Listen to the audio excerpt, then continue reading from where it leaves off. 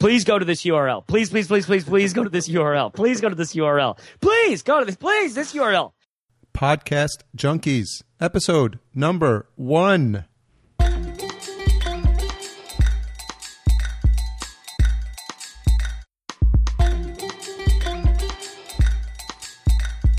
Welcome to Podcast Junkies. This is episode number 1. I'm pretty stoked to be doing this. It was an idea I had a couple of months ago after attending a conference called New Media Expo in Las Vegas. I was motivated because I consider myself a podcast junkie. Someone who likes, appreciates, and learns a ton from all the podcasts that I have in my phone. I think it's definitely experiencing a resurgence, and I thought, what better idea than to talk to others who are just as excited about podcasts, who love talking about podcasts, and who see it as the wave of the future. As you may or may not know, it's even making its way into cars. Stitcher is now appearing in several manufacturers in the dash. So that's pretty cool. I guess along the lines of XM radio, you can tune into your favorite podcasts. So I think now's a good time to jump in. And I thought I'd start off with a pretty lively discussion with someone who I like and I'm a fan of, Chase Reeves. It's pretty fun, and you can obviously tell it's one of my first interviews. So bear with me as I work the kinks out. And send me your feedback. Let me know what you think, and if you're digging the show.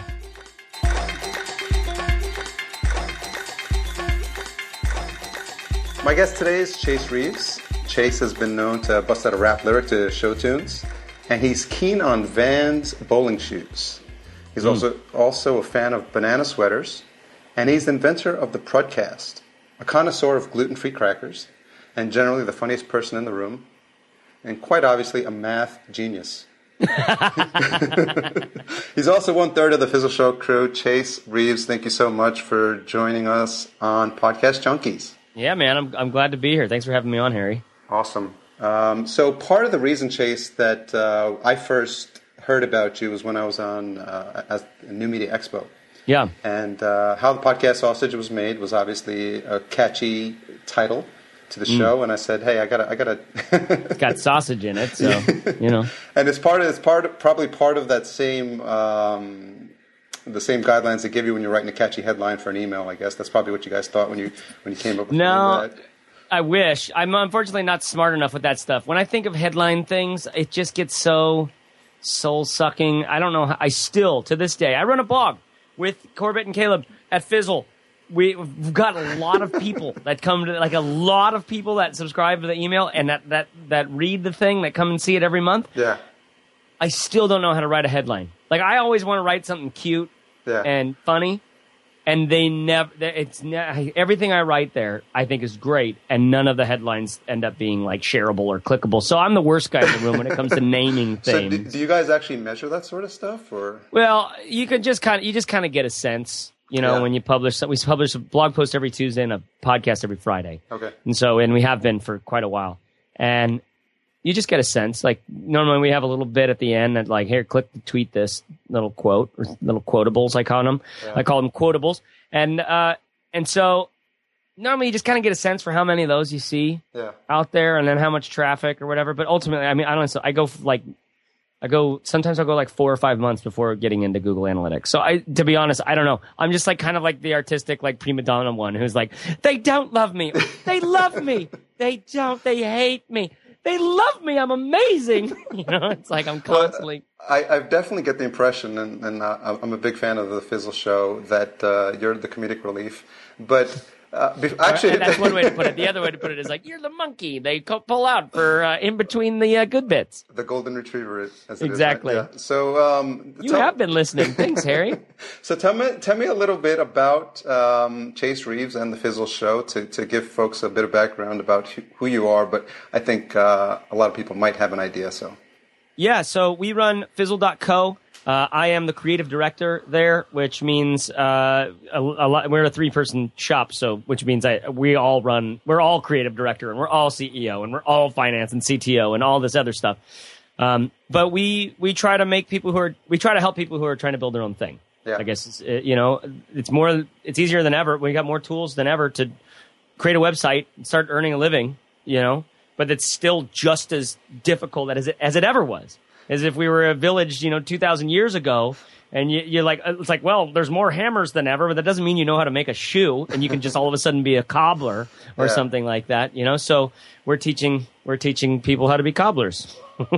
Yeah, it's interesting because you talk a lot about that on some of the shows you've been on, and you're trying to separate the signal from the noise. Yeah. And get folks to listen. And I think what you guys are doing is a bit different. So obviously a lot of the podcasts that I listen to are about small business, entrepreneurship. So what I'm trying to cover here is really like this thing that's happening around podcasts in general.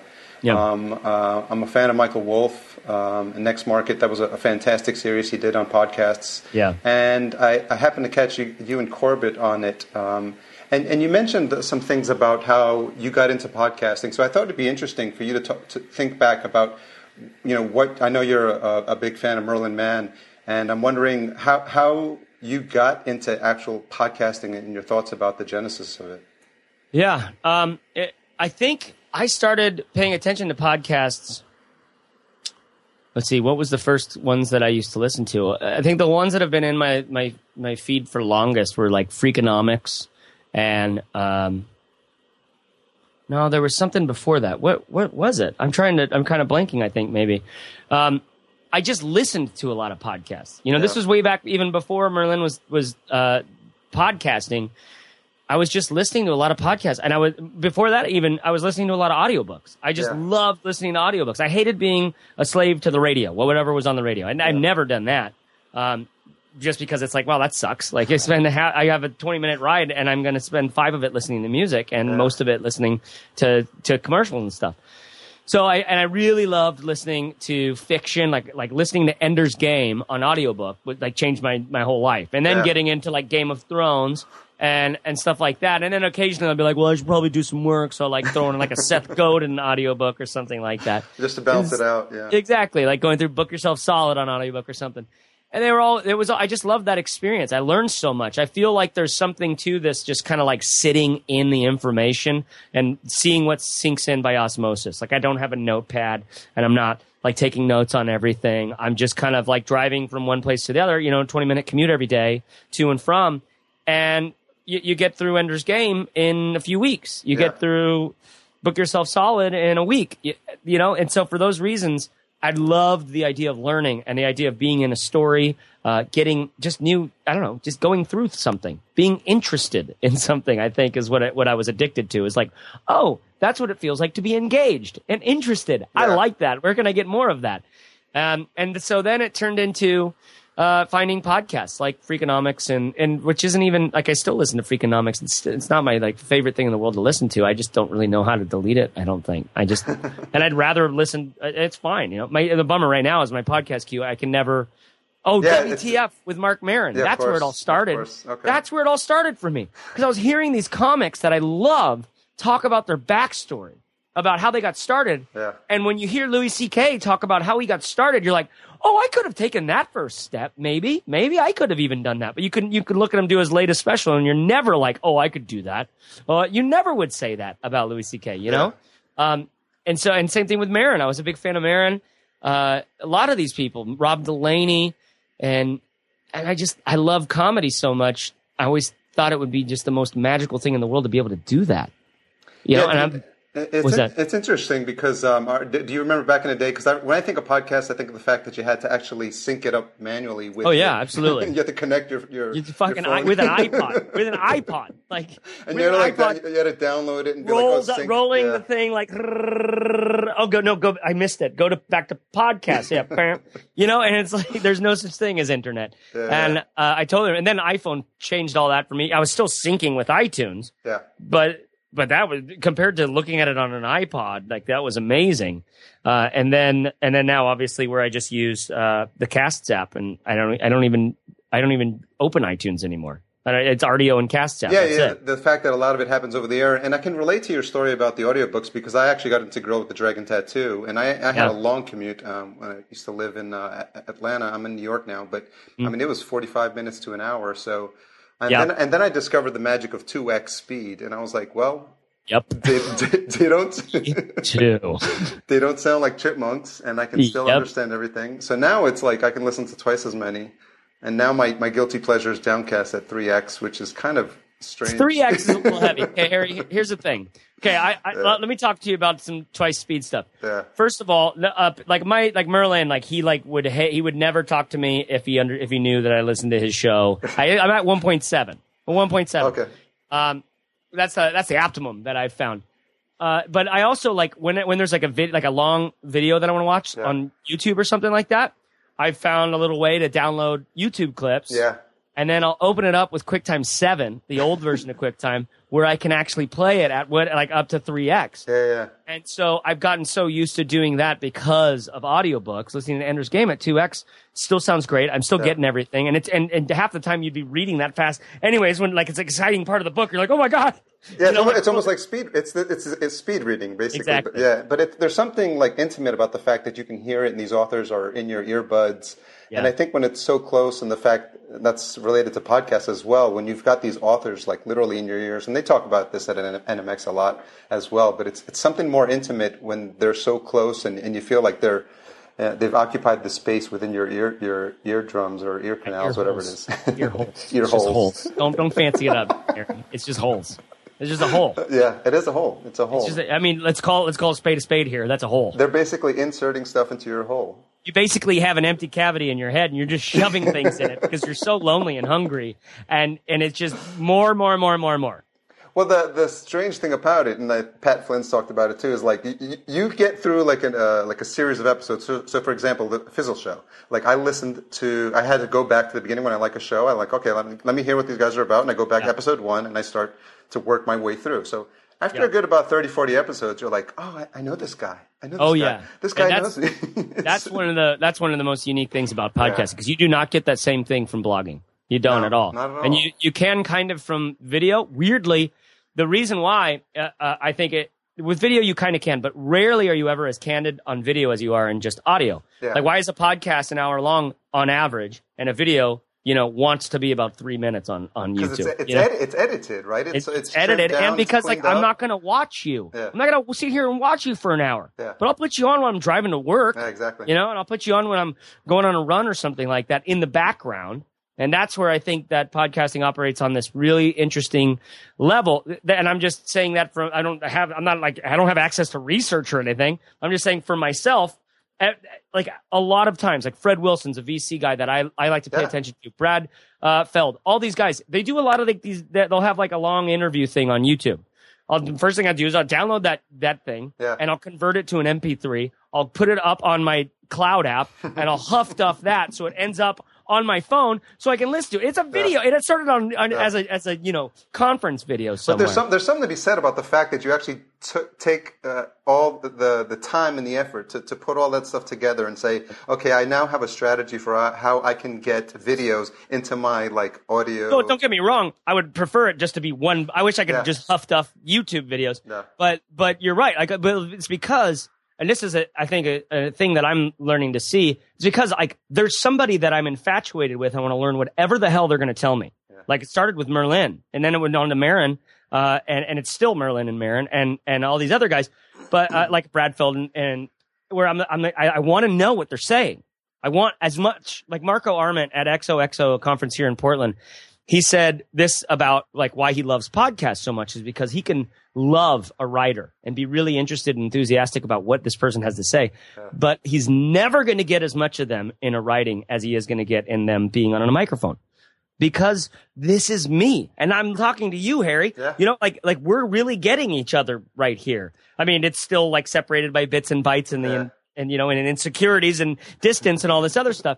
But like this, that's what's so remarkable. That's why I fell in love with Mark Maron, is because I saw how broken he was and how and he had how much work he had put into this career and how much of a failure it was and how it was actually building itself up again, but on totally different directions. Yeah. And how he had access to all these people who would tell him all their stories because they know that Mark went through that shit. Yeah. You know, so for all those reasons, I just fell in love. I loved that vibrancy, the vulnerability, the authenticity, the darkness, that monster rageness of it all, and just the real humanity. Yeah. And more than anything, that's why I still love. And I've been an audio guy for forever. I started out as a musician, and I was recording for the last 15 years. Yeah. You know, just dealing with audio. So after doing that got me into video because it's not that different editing video from audio, which I've been in video for much longer because, well, video's sexy and this, that, and the other. So going back to podcasts is like in editing audio, like I can do anything I want in audio. Yeah. I can do literally anything. Yeah, I can relate because I when we talked at NMX, I'm working on a DJ app as well. But yeah. I've been making electronic music for a while. So, I mean, I'm very comfortable in like Ableton Live and like working through audio files and putting all this stuff together. And the editing aspect of it. So that part is definitely familiar to me. So I want to dig in a bit deeper because you and Corbett had a really good interview on the Next Market podcast. And what you were saying is that you see the platform as a way to talk about your mission and your message. And you said that podcasting is a big piece of it. And you talked about podcasting as a cultural moment, and it's about knowing your audience really well. Mm-hmm. So you dig into that a little bit more. I did say those things. I did. You're on the record. You know that, right? Yeah. I think what's funny is because the nature of podcasting is just also bullshitting. You know now more than I do what was said in the Next Market podcast when I was on there. But that's my personality. Like I love, you sent me an intro to the show. It's like, I glanced at it and I was like, I really don't want to know what we're going to go through because I like being in this moment a lot. I was torn between that. Like, do I send it or do I just catch you off guard? Like Corbett would much rather know what we're going to talk about beforehand. And I just wouldn't because I'd rather be the guy saying like, I have no idea, but let's talk about this. Yeah. You know, because I don't know, that just, like you said, I'm the golden retriever. Like, I just want to go fetch the stick and this is the stick right now, you know? So I do think we're in this interesting cultural moment with podcasting, as we are with everything. Like, you know how people are talking about the music industry or the movie industry. It's the microphone just changed. Yeah, exactly. It's got a mind of its own. But like, you know, things are changing. Yeah, of course, the movie and music industries are changing so much right now because they've only been around for like 25 years. You know, they've really only been industries since like the 60s, maybe. So you know what I mean? Would you put podcasting into an industry? I would the reason I love I wasn't around for the wild, wild west of blogging. Yeah. When we were creating blogging. Yeah. I certainly wasn't around for, you know, the wild, wild west of music and movies when you could just have a studio and start making these things and it cost a bunch of money, but like nobody was doing it. So every movie, every piece of music was interesting. You know, the way that blogging was for a while. Like I was never around. Like I remember when Vine came out, like the little, cool. And I was just like, oh, I'm around for the introduction of a new sort of category. Yeah. You know, I've never, like, I wasn't around, I wasn't on Twitter when Twitter launched, or I wasn't in internet when Twitter launched even. But podcasting feels a lot like everything that gets released, it learns a lot from what's come before it. So the maturation of Vine went really quick because even it's still in the middle of it, just because of the nature of what our culture in general has learned about social networking. Yeah. You know, so I think the podcast, you know, industry or whatever machine or whatever we want to call this is maturing very rapidly because of the nature of the way that publishing is maturing. And we've been publishing for, you know, hundreds of years, yeah. Well, maybe not actually. I mean, Gutenberg was in 1500s. So yeah, hundreds of years. And it goes back before that, but that's all handwriting stuff. Yeah, the overarching publishing umbrella, yeah. And the idea still, like, I was a biblical studies major in college, so we were talking about the Bible. And the idea of the Gutenberg press the Bible was central to that. Like the idea that the fact that you could now go from you had to be handwriting shit before that, right? And now you can take an idea, like, I don't know, black people are the same as white people. There's an idea, right? Let's not discriminate against anyone. Imagine that. That's an idea. Now I can make that idea into words, and then I can disseminate it through the world. You know what I mean? That's crazy. That's one crazy book at a though. time. If you really like sit back and think about it, that's kind of wild shit, right? Yeah, you can imagine what it meant, 500 years ago. Yeah. Right. So we're doing the same thing every fucking day with every tweet, every little fart on the internet that I make, every little blip and bloop. I just have a new app called Saga for the iPhone, and it like tracks everything that you do. It's like, hey, it looks like you went to this coffee shop, and then you went to another coffee shop, and then you walked 200 steps, and then you ate at this place, and then you were at home for like 4 hours, and then it just knows where you are. So it's your own personal stalker. And which means it's making me try. I'm like looking at this and I'm like, wow, I should live a better life. I should go to more places with my family instead of by myself. And I should, it's like now I can see what's actually happening. Yeah, it's getting to the point. It's like you spent 4.6 hours away from your wife. How do you feel about exactly. that? Yeah, that's totally. Weird. I noticed your wife wasn't anywhere near any, but these other girls were. No, I kid. But anyways, I don't know why I bring that up. But this idea that we have the ability to disseminate information, these ideas. I mean, I forget how powerful this is. We've had a really tough. We just moved back to Portland, from the Bay Area, and we've had a really rough transition of it because I have a 4-year-old son, and he's been having a very hard time with. Basically, he's had 3 lives in the last 3 years, 3 complete lives. We were here for 10 years, then we moved down to the Bay Area for about a year, and then we moved back up here, and. I'll try to refrain from Portlandia jokes, but I love that series. Yeah, it's all right. You can put a bird on it. That's fine. So we've been having a really rough go of it. My wife's been insanely stressed. You know why? Because the story in her head about what's wrong with my son Aiden and what's going on has been very intense. It's had a lot of things at stake. If he doesn't figure this stuff out, he's gonna X, Y, and Z. His spine's gonna be dysfunctioning or whatever. Right? Her mind was creating this story. She starts reading a fucking book, called Happy Parent, Happy Kids or something. I don't know, something like that. And literally, she's 50 pages into this book, and she's just looking at me like, "Oh my God, this is amazing." And I'm watching over the last 2 weeks, my wife completely transform. Yeah. And my house becomes a happy place again. Awesome. My hanging out with my son becomes more fun. Dinner time becomes fun instead of like a total just nightmare experience. Putting Aiden down, hanging out, he's responding better because and that's all from the book. Because it was a fucking idea. Yeah. Ideas are so powerful. Right? Yeah. Because it reframed some of the narrative she had in her head about what she thought of our life and this, that, and the other, right? So just the ideas are so powerful, and we get to disseminate those. Podcasting is just one way. Yeah. I could send a tweet, I could send an update, I could do a blog post, I could write an ebook, I could sell it on Gumroad, I could do this, that, and the other. I could do anything I want.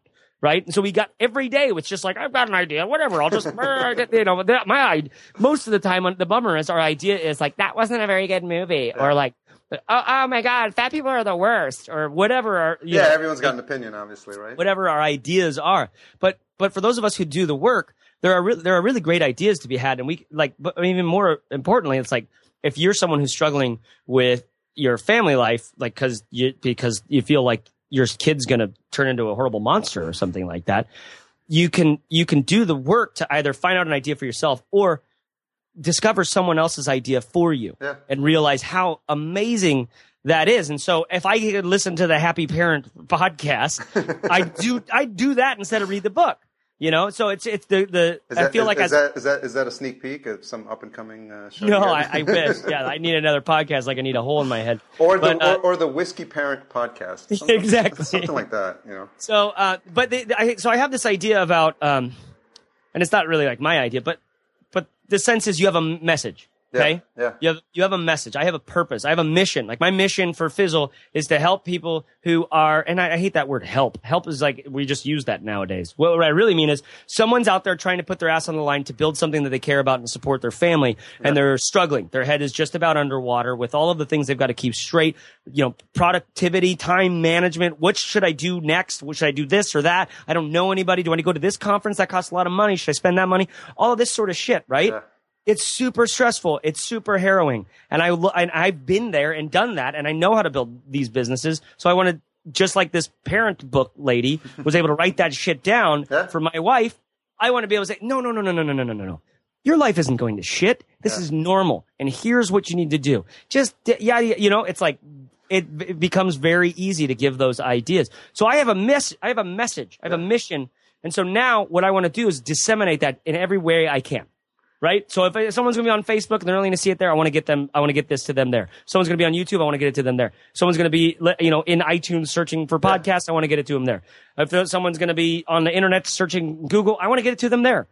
So that's like, as a publisher, that's what it looks like now. Gary Vaynerchuk has this idea that we're all media companies. We're whatever we are, you're the DJ app guy. Now you're also a media company. Right? Yeah, it's almost a responsibility to distribute your message in like the best way possible. And do you think that like some of your training as a pastor comes through in your role as like the Fizzle ringleader, if you will?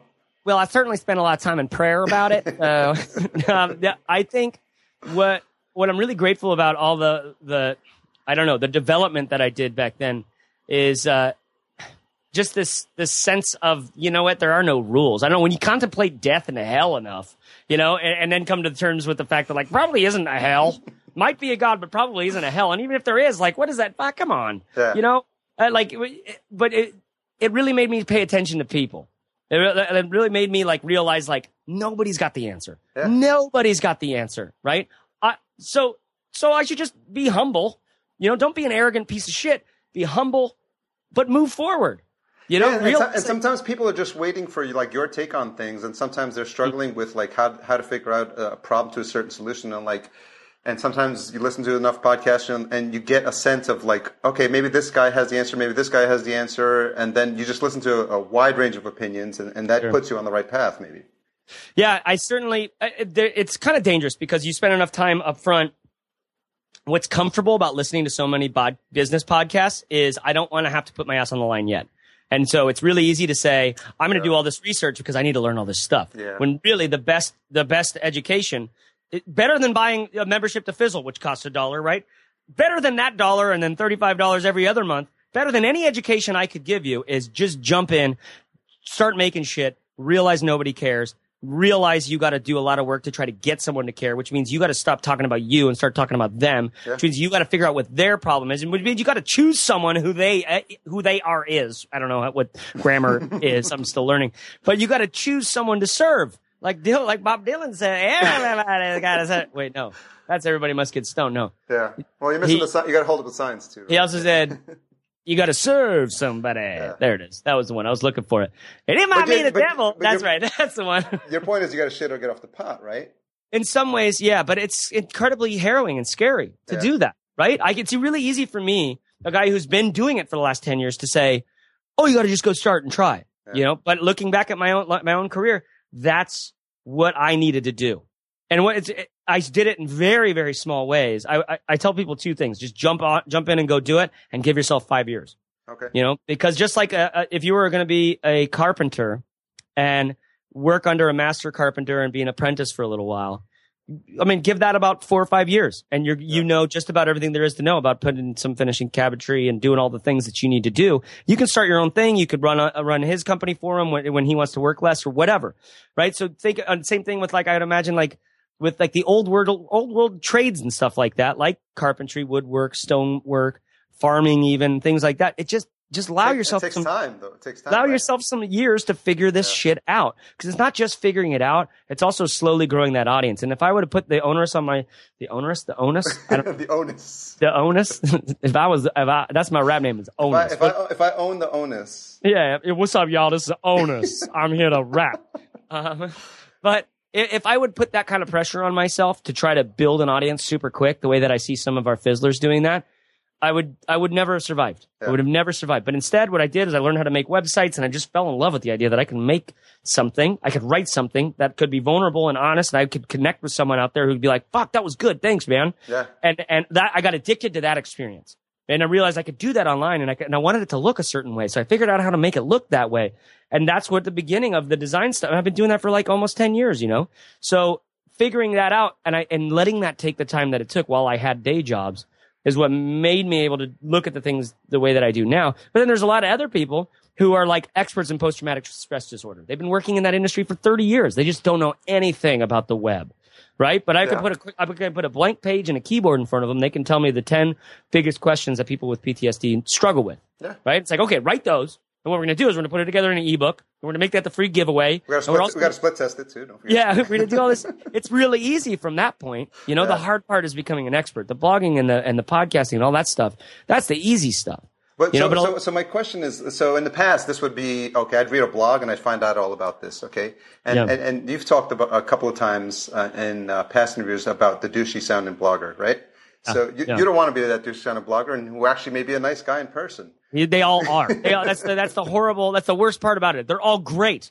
They're all great people. They just seem douchey online. Yeah. So in the past, you would like read a ton of blogs and you left it. Okay, I'll figure this out. I'll read the Sparkline and I'll learn how to do this. Yeah. So is the nature of podcasts advancing that curve? Is it faster now because people you can talk to people almost directly through a podcast now? Yeah, but at the same time, how do they find you, and how do they choose you over another guy? You still have to deal with getting chosen in the first place. But I don't believe that everyone needs to be doing a podcast. I believe everybody needs to be doing a few things. Like pick a couple. You got to have a home base somewhere. Yeah. And I don't see anybody making a home base just with their podcast, because how am I going to reach out to you except for through the podcast? You know what I mean? So if I have a product to sell, I'm really hurting if I'm just selling through the podcast, saying, please go to this URL. Please go to this URL. Please go to this URL. Please go to this URL. You know, whereas if I have your email address, like you physically have to like archive that or delete it. Yeah. But chances are, if I've developed a great relationship with you, you're like, hey, this guy doesn't spam me. He's only ever sent me good stuff before in the past. I wonder what this is. It's something that he's made. I trust this guy. I'll go with it. Yeah, you know, it's $10, right? But anyways, the point is you got to have a home. I think you have to have a home base online. And I wouldn't make that your Facebook or your Twitter or your podcast. I'd make that a blog somewhere, because you can just say things. Or maybe I don't know though. Maybe that'll change completely. Google Plus, people are blogging on Google Plus and LinkedIn. You know, there's something about establishing a brand. James Schramko calls it owning the race course. It's basically your home base where you send people to, and you tell people like, this is our brand. You know, for you guys, it's Fizzle. Yeah. And people know like at some point the Fizzle brand is where I need to go to get all my information Fizzle related. Yeah, I wonder if that'll change in the future. I mean, but certainly still right now, there's no better tool, or there's no better way of communication with your audience than email in terms of action. Yeah. In terms of building relationship, you've got a lot of opportunities there, right? Some people are going to be on LinkedIn. I mean, if you start blogging on LinkedIn, like that's why some of the biggest of the big are just blogging on LinkedIn right now, because it's an incredible way to reach people. Again, a podcast is just another medium. It's just a medium. Yeah. You know, that's all it is. And so you either can use this or not. And I think for me, this was made for me. Like I was made for this. I think so. It's funny because I don't think any of your personality would have come through as fantastic as your emails are and your blog posts are. I mean, a lot of how I've come to understand the Chase Reeves persona has been through just listening to you and how you don't give a shit about sounding ridiculous, and it's almost like you thrive in this medium. So I think I really do. I swear to God, I really appreciate you saying that. Yeah. Because I remember the first time we started doing these, like the first episode we ever recorded, we never shipped. It was like really bad because I think I was pretty drunk. But then after that, like, because it's not just making the podcast. It's not just sitting down and actually recording it. It's also then editing it, putting it into a blog post, putting it up on the feed, scheduling it, you know, doing all this shit that's like real work about this thing. But I figured, you know, I learned how to do that. I got into a rhythm and I was like, you know what? This more than anything else it feels really good. And that at the time, now it was a lot easier early on too, because everybody was just reacting to how different our show was compared to everyone else's. Yeah. And there was so much applause. Like, so everybody was like, oh, this is great. I love it. And now that applause is kind of tapered off because our main our main crew of the audience, it's not new anymore. Yeah. Like they're not going to be like, oh, I still think it's so great. You know, they're listening every Friday, but is that the voice of your audience there? Yeah. Yeah. So we have the Irish guy, right? Yes. And then we have the audience. Yes, audience. And then we go like, hey man, what's going on? This is Onus. I got a little. See, this is exactly the point, because all this, if you wrote down like exactly what we just described, none of that shit comes through. Like your different takes on but that's why it's like that's why it's so fun. That's why, for me, it felt like a home base. I've never done anything that felt so much like me before. And yeah, I love the way you say, like, I'm not afraid of sounding like an idiot, because I do so much. I mean, if you look at the reviews of our podcast, they're like, this is a really good podcast. It'd be really great if you could just cut most of Chase's stuff out and bring it down to about 35 minutes. And then, so like, half of the people think very strongly that I ruined the show, but they're still going to stick with it anyways because it's good enough. And then the other half are like, I would not. Chase is the best part ever. So it's like it's a very black and white kind of thing. So we're back to Gutenberg and racism. So so we got that going for us. Yeah, and then I think as long as I don't get pause blocked on this, I'll be fine. I think it's awesome. Like, see, I just tried to pause block you, but then you just kept going. So you got to get comfortable. There's an art to like I don't know. There's an art to that, right? There is. Well, that's why. Because Corbett, Caleb, and I, like we have a rapport with one another. We know, like when you say something and you're expecting me to go like, yeah, totally, and I don't. It's tough. Oh, look at you go! That's good, right? Yeah. Yeah. Now, if any of us could just learn how to drop our own little wash bombs. Unfortunately, he's got the patent pending on that. He's got the patent pending on that. I think where you picked this up and where I saw like the first inklings of this, as far as I'm concerned. Wait, hold on. Remember that, because we should tell people like these are little little inside jokes from the show that just have randomly developed over time. So from the Fizzle shows. Okay, so keep going. But it's almost like teasers, right? If you want to learn more, then head to fizzleshow.com. Yeah, some would call that the information gap. Yes. Mm-hmm. So I saw your videos on Ice to the Brim. And it was interesting because you're natural on camera because you like talking and you like making your personality come through. And so I think the fact that I don't know if that was the start of this Chase personality. I don't know what else to call it, but if you go back, it's actually started with Father Apprentice, which is the first like. I had blogged before for a long time, but it was always just like, I'm Chase, I ate this for lunch, or here's the funny image I found on the internet, and then I started Father Apprentice, which was just for, bad dads who want to be great, basically. And, how's that working out? He's going great. I haven't posted in 2.5 years, but we grew a little audience there, and I did it a lot through the videos. Like instead of like writing was always sort of difficult. I would pour a cocktail. I would set up the camera. I would sit in front of the camera, and then I'd be like, okay, I'd just put a little piece of tinfoil that would curve around the back of the camera so that I could see if the red light was flashing. Okay. Because that's how my little Canon was telling me that it was recording, because it didn't have anything on the front, right? So then I would sit in front, and I'd only have 12 minutes for each time I press record, and it stops recording. That's why the tinfoil is so fucking important. And then I'd go over there and I would just figure out what I wanted to say. Yeah. I normally wouldn't have it know. And that's where I developed the process, or the way in which I like edit the videos, where it's like you deliver a couple sentence, some sort of phrase, and then it's a cut. Yeah. Because that's all I could get out at a time. And then, so I'd go sentence by sentence by sentence, kind of like that, till I figure out what I was going to say. And then normally I'd edit it and be like, God, if I would have scripted this out, it would have been like 18 times better. But, I think you had some nice edits in there, so you kind of made it seem like a cohesive. So videos where it kind of started for me being, because I like Stephen Pressfield's, he has this post about the Malcolm Gladwell's 10,000 hours thing, right? Yeah. And Stephen asked, what is happening during those 10,000 hours?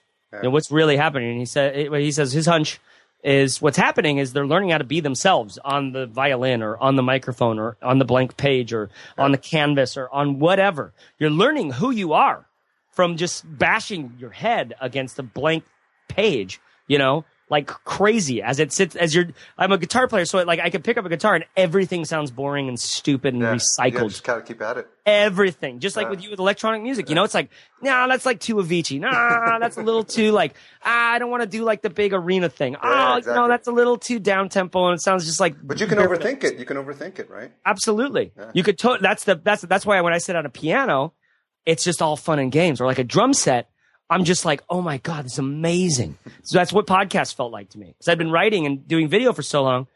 Podcasting just felt like, I don't know, let's see what goes next. And when I listen to Merlin Mann and Dan Benjamin on Back to Work, they just bullshit around. Yeah. Most of the time, it isn't boring. Yeah. You know, I'm just because I like these people. And maybe 10 people like me the same way that I like Merlin. Because the truth is, I would buy any single thing that Merlin put out there. You're a Merlin fanboy. I'm a super fan, right?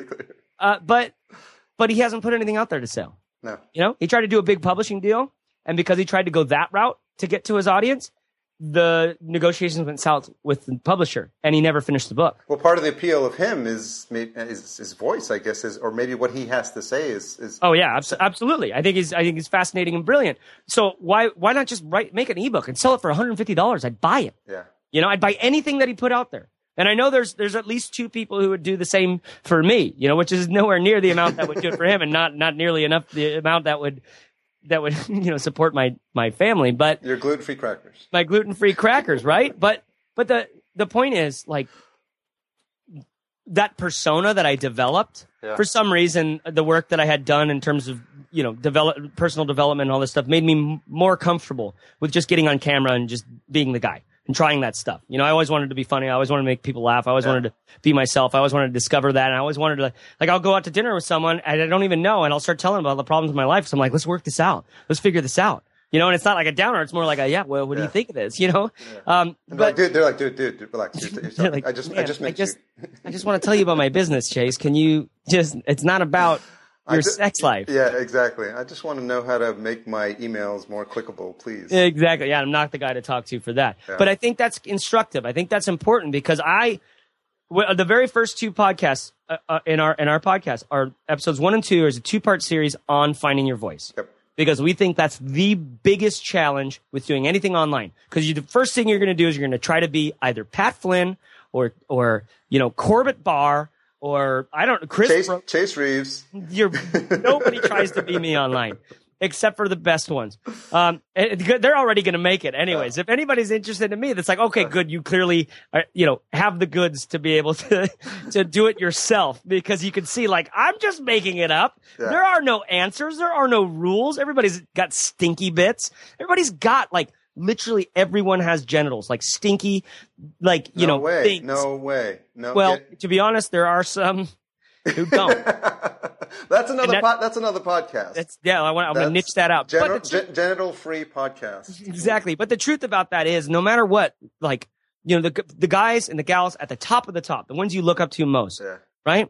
They're just humans. They had to get there somewhere. I mean, it took them a while to find their voice, I guess is what. And not only that, but now they're all to you they look like they're on the top of the mountain. To them, they're like there's way more mountains. Like it doesn't even matter where I am right now. Yeah. And they're either loving life or hating life. Either way, it doesn't matter. It's not yours to control. And so don't necessarily. You got to find your own path. Yeah. And that's, I think, the hardest thing is discovering who you are, what your quote unquote reason why we say, finding your voice, because like, what else are we going to say? I don't know, finding your face or something. But Harry, you got a great face for radio. I'm loving that you're doing podcasting because I think I think it's a great, as you know, it's a great opportunity to meet folks in this space. I think you're going to be speaking at Podcast Movement as well, which I'm looking forward to. Yeah, absolutely. I'm trying to be a bit respectful of your time here. So I want to try to make it through the home stretch until this video cuts off, and then that's my sign that you actually dropped off and you had no more time for me. So I'm out of here. I'm going to make my own gluten-free crackers. So what do you think about, like, what's the future of podcasting? And what do you think about the aspect of, like, discovering new artists? Like, what are you listening to that's kind of piqued your interest now that you wouldn't have heard before if it wasn't on a podcast? So... Okay, so the way you put that last bit makes me think of like the music podcast that I listen to. Yeah. Right?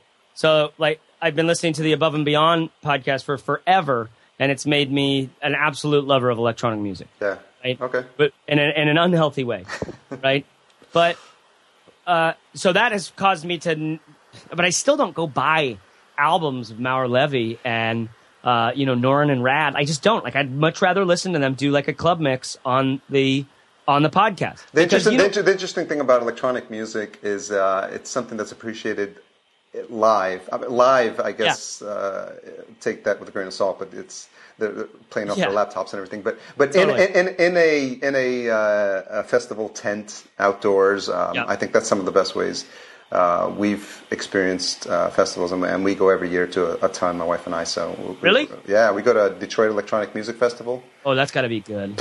It's crazy. That's the birthplace. Yeah. And we go to we're going to Coachella too. I mean, there's a mix of bands and DJs at Coachella, but I mean, I think there's something about hearing it in an open space as opposed to a cramped like club. Totally. And they frankly, like you listen to Above and Beyond plays live, and it's not at all their CD. They're all club mixes. They're the CDs are all, the actual albums are very down tempo or just chill in comparison to what they're playing live, which is so much bigger and bolder and crazier with these huge club mixes. And I don't know. I just don't know how to buy electronic music, so I just listen to the Above and Beyond show because that's what I love the best, you know. So, anyways, for music wise, I know of a lot of people. Yeah. Like if I saw a poster with Norn and Rad on it here in Portland, like I would drop everything. I'd find out when they're playing, and I'd go. Right? Yeah. And even though I've never ever once, I don't even know how to find their website or where to listen to them online. I don't know, but and I could search an RDO for that. But then I wouldn't find the best stuff because the best stuff. Have you tried SoundCloud? Because you can start to favorite certain DJs and then get your stream, and eventually your stream builds up to like comparable music, and that's how you find other similar artists. I'm on SoundCloud, but normally it's just for listening to one-offs. You know, like I found like someone did a remix of Drake that was just amazing, and like a lot of remixes and shit like that I just like listening to. But okay, so. That's the only one for music that I end up listening to. I also like Gareth Emery's show. He does great stuff because it's a little more, just electro. Yeah. But in terms of what I'm listening to for actual spoken stuff, like it's all the basics of like Radiolab, Back to Work, Freakonomics, Next Market Podcasts, 99% Invisible. Like a lot of these are the sort of bread and butter to me, and a lot of people listen to those. Then I used Huff Duffer, which allows me to sort of like any podcast that I find around. I don't have to subscribe to that podcast, listen to that thing. I can just click Huff Duff and it finds the audio file on the page and throws it into an RSS feed that my podcast app is already subscribed to. So Huff Duff it's a collection of feeds? Yeah, so anything, I see someone that I like tweet something on like, so for instance, like Jesse Thorne, I don't subscribe to any of his podcasts because it's just a lot to take in. But if he says, oh my gosh, Bill Burr was on this one, you got to listen to this. I'm going to click that link and then I pull that page up, I click Huff Duff, the little bookmarklet, and it automatically throws that in, but it's on my phone, but by the time I get there in my queue, which is probably 3 weeks from now, at the rate I'm going right now. So that's really helpful. Because there's a lot of great stuff in there that because they're all just things I've chosen, this specific thing I want to listen to, in terms of business podcasts, I really don't listen to anything. I can pull it up real quick. Let me grab mine as well. But it's interesting because it's almost like everyone, something like Podcast Movement, you think it's called Podcast Movement, but when you think about the fact that there's like other people in the podcast movement space that are huge, you got Joe Rogan, Mark Maron, they're not represented there. So I wonder, if it's fair enough to say that this is comprehensive of everything that's happening in the podcast space, when it's really like it's just us business people. Yeah, it's the people who are the thing about blogging as a business is like there's zero cost to entry. Same thing with podcasting. There's zero cost to entry. There's basically no cost of entry. So of course there's going to be a million people with zero to say, just trying to get an audience. Yep. That's great. That's how we start. That's how I started. I was just a nobody writing about being a dad, and then people really liked it, and that's when I started Father Apprentice. Yeah. But before that, I was thrashing for a few years of just writing whatever, and my mom would be like, I don't get it, Chase. That's your thrashing voice. Yeah. Another one I listen to is I listen to This Week in Startups. Yeah. A lot of great interviews. And then I just kind of listen to the interviews that I want to in that one. New Disruptors is pretty good.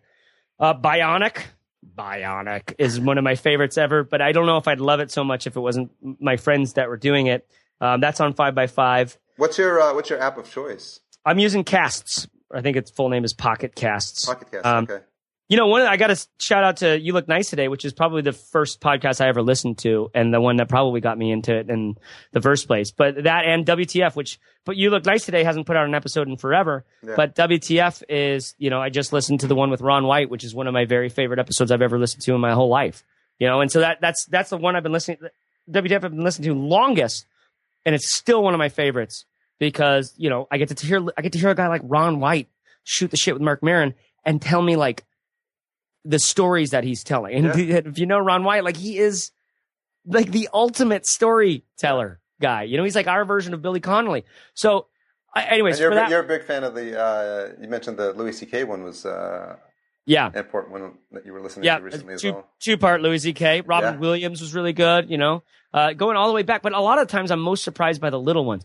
Because I think what's probably at the core of what I'm looking at is what is it like to be creative and and earn a living being someone who makes things for a living. There is this advertisement documentary that came out about about advertising and the industry of advertising. And one guy on there, I can't remember who it was, but he had the most raspy, deep voice. Long-time creative, very cool guy. But what he talked about was like one of the most terrifying thing as a creative is you make something and you're expected to wake up the next day and have another idea. You know, and the scariest the scariest thing is you're going to wake up and you're not going to have that idea. Yeah. You know, for the next client or for the next idea. And not that I'm terrified of that, but just that like I know what it's like to be in this mode of like I'm building. It's I'm putting myself out there. Like I'm doing this. You know, I'm sitting here talking to you, like trying to be myself, and I'm also a little bit of a hyped up version of myself, and I'm just trying to like manage things, and I don't want my life to fall apart. I'm trying to stay married. Yeah. All this shit's going on, and I'm just trying to keep my head above water. I have no idea what I'm doing, and it's terrifying to think that one day I wake up and realize, like, you know, the big business boys tap me on the shoulder. They're like, yeah, we've just pulled the cord on you because you've been playing for the last 10 years. You know, it's interesting you make that point because I listen to Joe Rogan a lot. And it's kind of like, I mean, I used to listen to like health podcasts. And I think when I started deep diving, I mean, this guy's a freaking 3-hour podcast. But so that's kind of the reason why I listen. It's a big investment, but I like listening to him too. So Downcast. I did not want to like listening to Joe Rogan. It's a guilty pleasure, man. But dude, man. I was total guilty pleasure. It's like listening to Seal. It's like you don't want anybody to know, but you're like dancing. Yeah.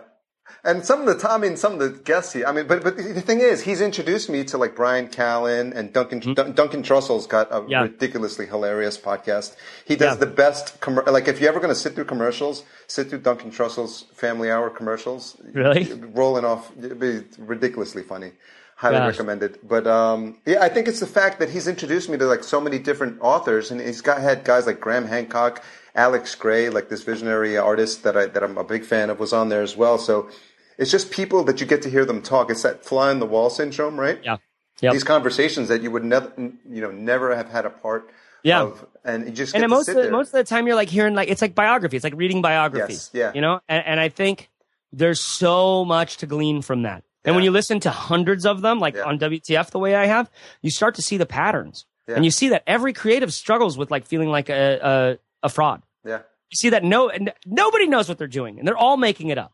You see that now everyone's looking at Louis C.K. and saying like, I want that. I want creative freedom. Yeah. I want to be able to control shit. Whereas a lot of others are still actually looking at like, I need HBO to make me.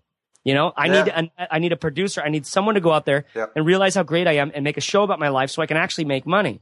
You know, whereas Louis is kind of going the other way. He's like, I just want to make my thing. And that's the model, because that's the point I was headed towards, because this is exactly what Joe says. He's like, there's no studio boss. There's no one's going to tell me, like, cut the F-bombs out. He's like, hey, your podcast shouldn't be 3 hours. Hey, you know, why are you talking about all these stupid topics you're talking about? He's the boss of his own show. Like, he does whatever the fuck he wants. He doesn't care. And he's built up this brand. However, thousands or millions of people are downloading his podcast on a regular basis. So I think, you know, when you talk about the fact you might have someone come and tap your shoulder, like, I think as long as you keep doing your own thing, you're building your own brand, and you don't give a fuck what other people say, because you're like, hey, this is our show.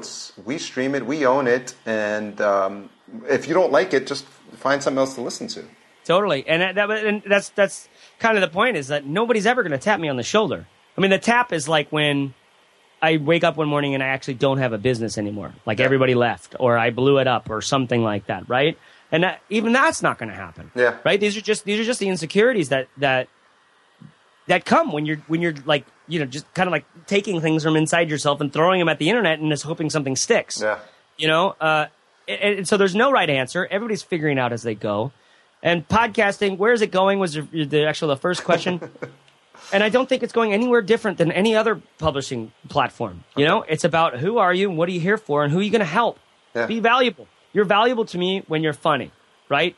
I'm listening to Mark Maron. Why? There's a million podcasts out there that are funny and way more funny than Mark Maron. But I found him first, and now I have a relationship with him. I interviewed with him. I chat with him. We have a cigar once. Awesome. He talked about me a couple times on the podcast. Like, that was a big deal for me. I sent him a coffee maker. But an actual coffee maker? The AeroPress. It's $20. Oh, I love the AeroPress. It's pretty easy. Yeah. But and the same thing with Merlin, like where it's like I have a relationship with this person, whether or not I know them, and those are bad examples because I actually kind of do know both those. But like an example of like Jad Abumrad from Radio Loud. The production and the things that they put together, I just know I'm going to get some crazy story, and someone like you who listens to Joe Rogan and goes to trance show, you got to listen to the episode called Bliss because the last part of that is all about, well, just listen to it. You'll know what Act 3 is about, what I was getting at. It's great. The show is amazing. I'm exposed to ideas I would have never understood before, or none of that I would have never been exposed to, And so for those reasons, I'm just always super grateful for this shit. Yeah. And that's like, That's so awesome. the Next Market, the latest Next Market that I listened to, Next Market podcast was with Roman Mars from 99% Invisible. That was great. And he rattles off a list of like 15 shows that he listens to and loves so much. Yeah. I hadn't heard any one of them. And I made me realize, like, I haven't refreshed the podcast that I'm listening to It's a rabbit hole, man. in like a year. Yeah. It's crazy. That's, by the way, what I'm really interested in is how do people find the show? I have no idea. I think they find it through the website most of the time. Yeah. Every show that I've found has always come from someone else that I know and trust. Or an actual podcast that mentions another podcast. Like, exactly. okay.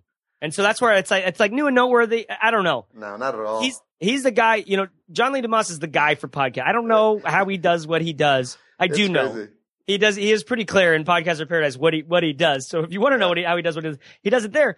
But I don't know. We're just making the thing every week, and I wish we had more and more and more and more numbers.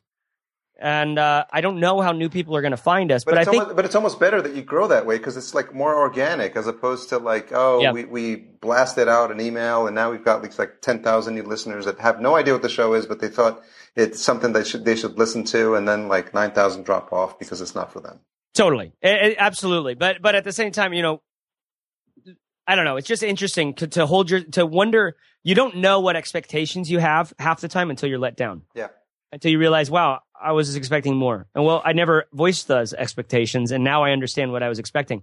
And I just had this thought today. It was like, wow, what am I expecting? So I'm kind of going more thrashing of like, what the fuck are we blogging for? What the fuck are we doing this for? Why are we doing all this stuff? Is this a lot of work? Is this too much work? What's happening? Is this helping?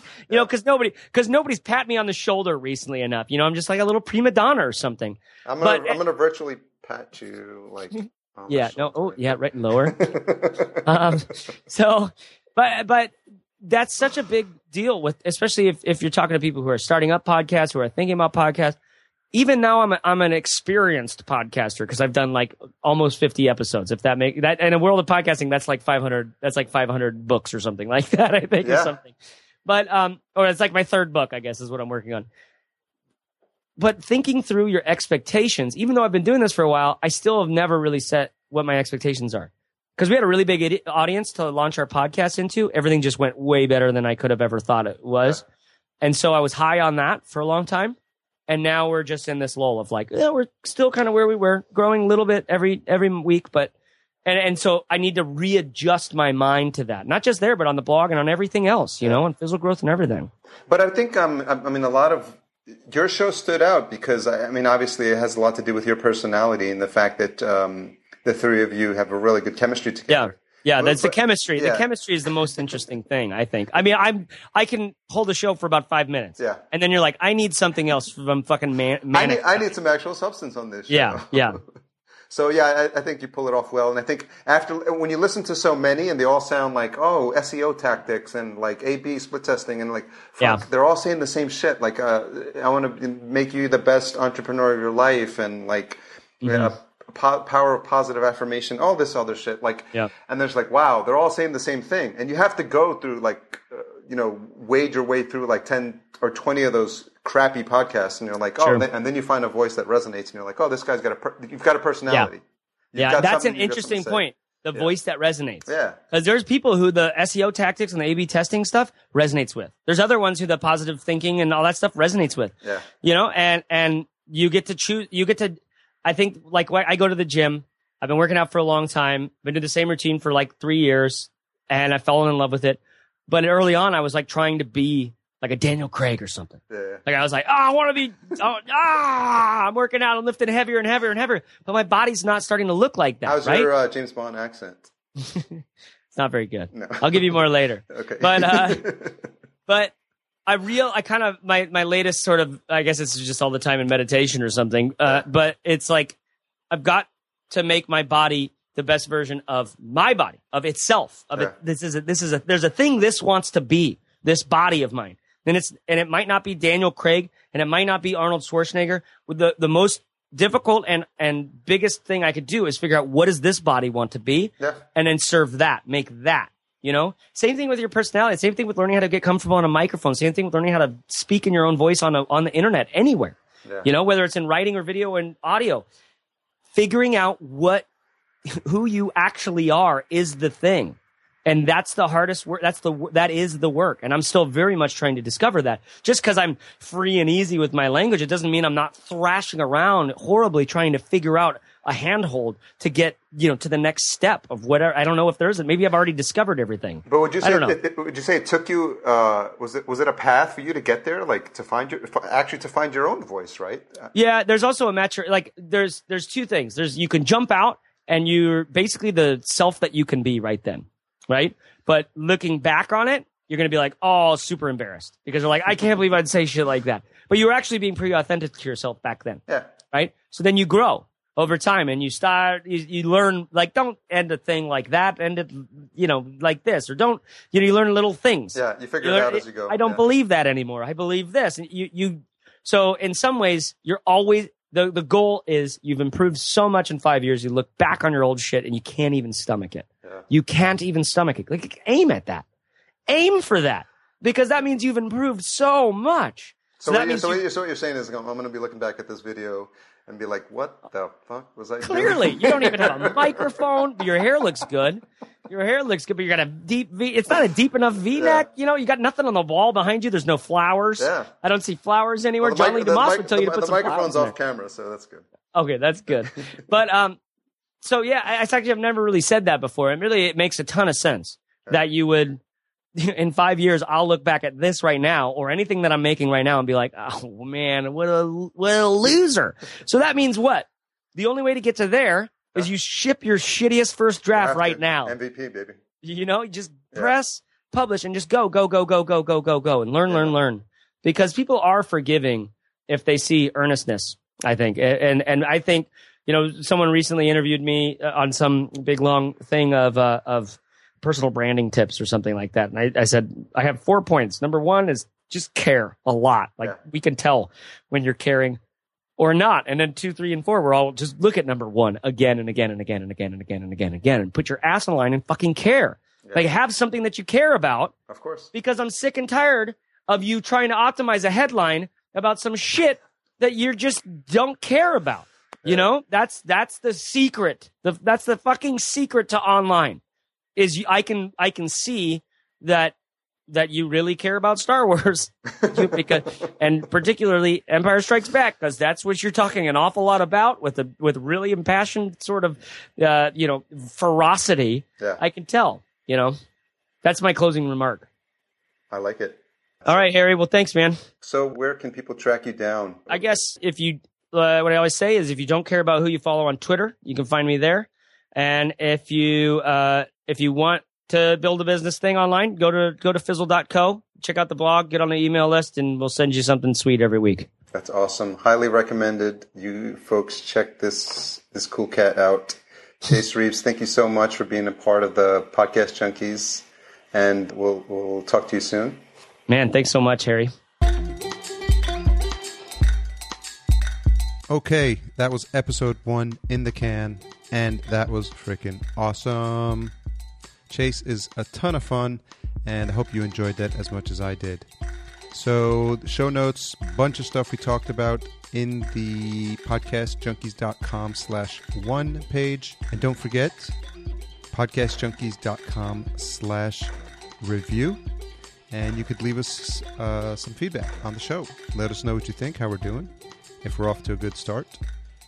I'd like to introduce also our musical curator for this show, George Abiyana, otherwise known as Cedar and Soil. He's going to be providing links and actual music at the end of each episode. Some new bands, some cool bands, some of our friends that we really like, and just something to mix things up a bit and give you a little musical interlude or outerlude or whatever this is called, outrolude. Anyway, enjoy. It's going to be a lot of fun. If you've got suggestions for music, send that along to music@podcastjunkies.com. So with that, I'll leave you with The Beatdown, which is the song off the Cedar and Soil's latest album, Dirge. Thanks, guys.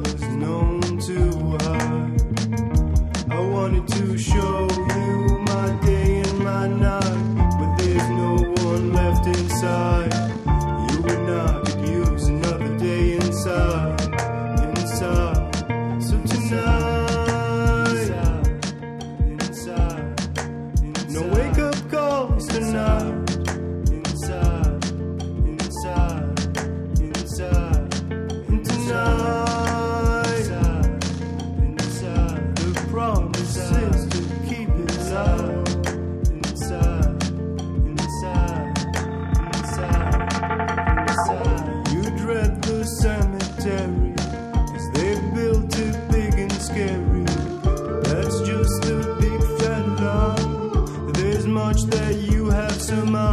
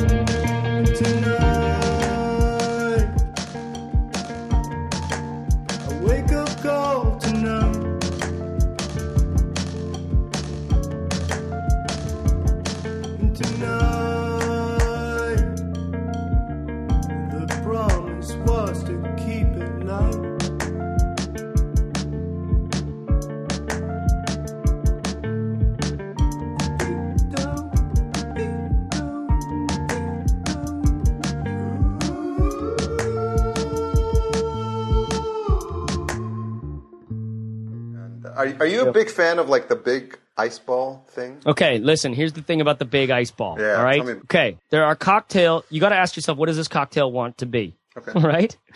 So if you're making scotch on the rocks, like go for the big ice cube, Okay. right?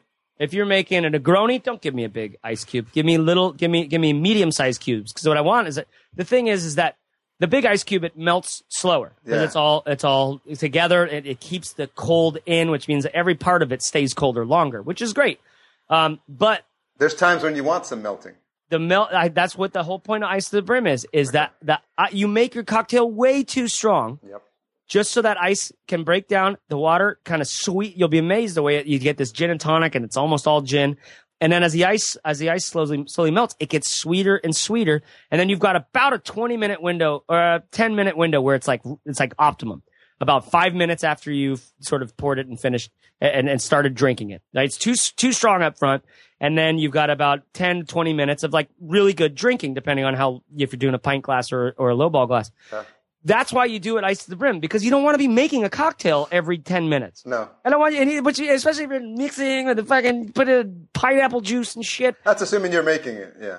Yeah, but chances are you probably are, because you got friends over because Yes. you're somebody that people like. That's true. Or something. And even if you're at the bar, I mean, if you're making a cocktail every 15, 20 minutes, man, it's going to cost so much money. Yeah.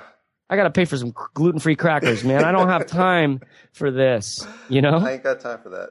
So some drinks is great for the big ice cube. Okay. I want to But my very favorite are the Trovolo, the silicone ice trays that are like the 1 inch. The fold-over thing, right? They're 1 inch cubes. Yeah. Oh, I see Okay, those, so the yeah. 1 inch cubes, I could fit about 4 of those in my low ball, and that is just perfect because they melt just a little bit, but they're big enough to stay cold for a really long time.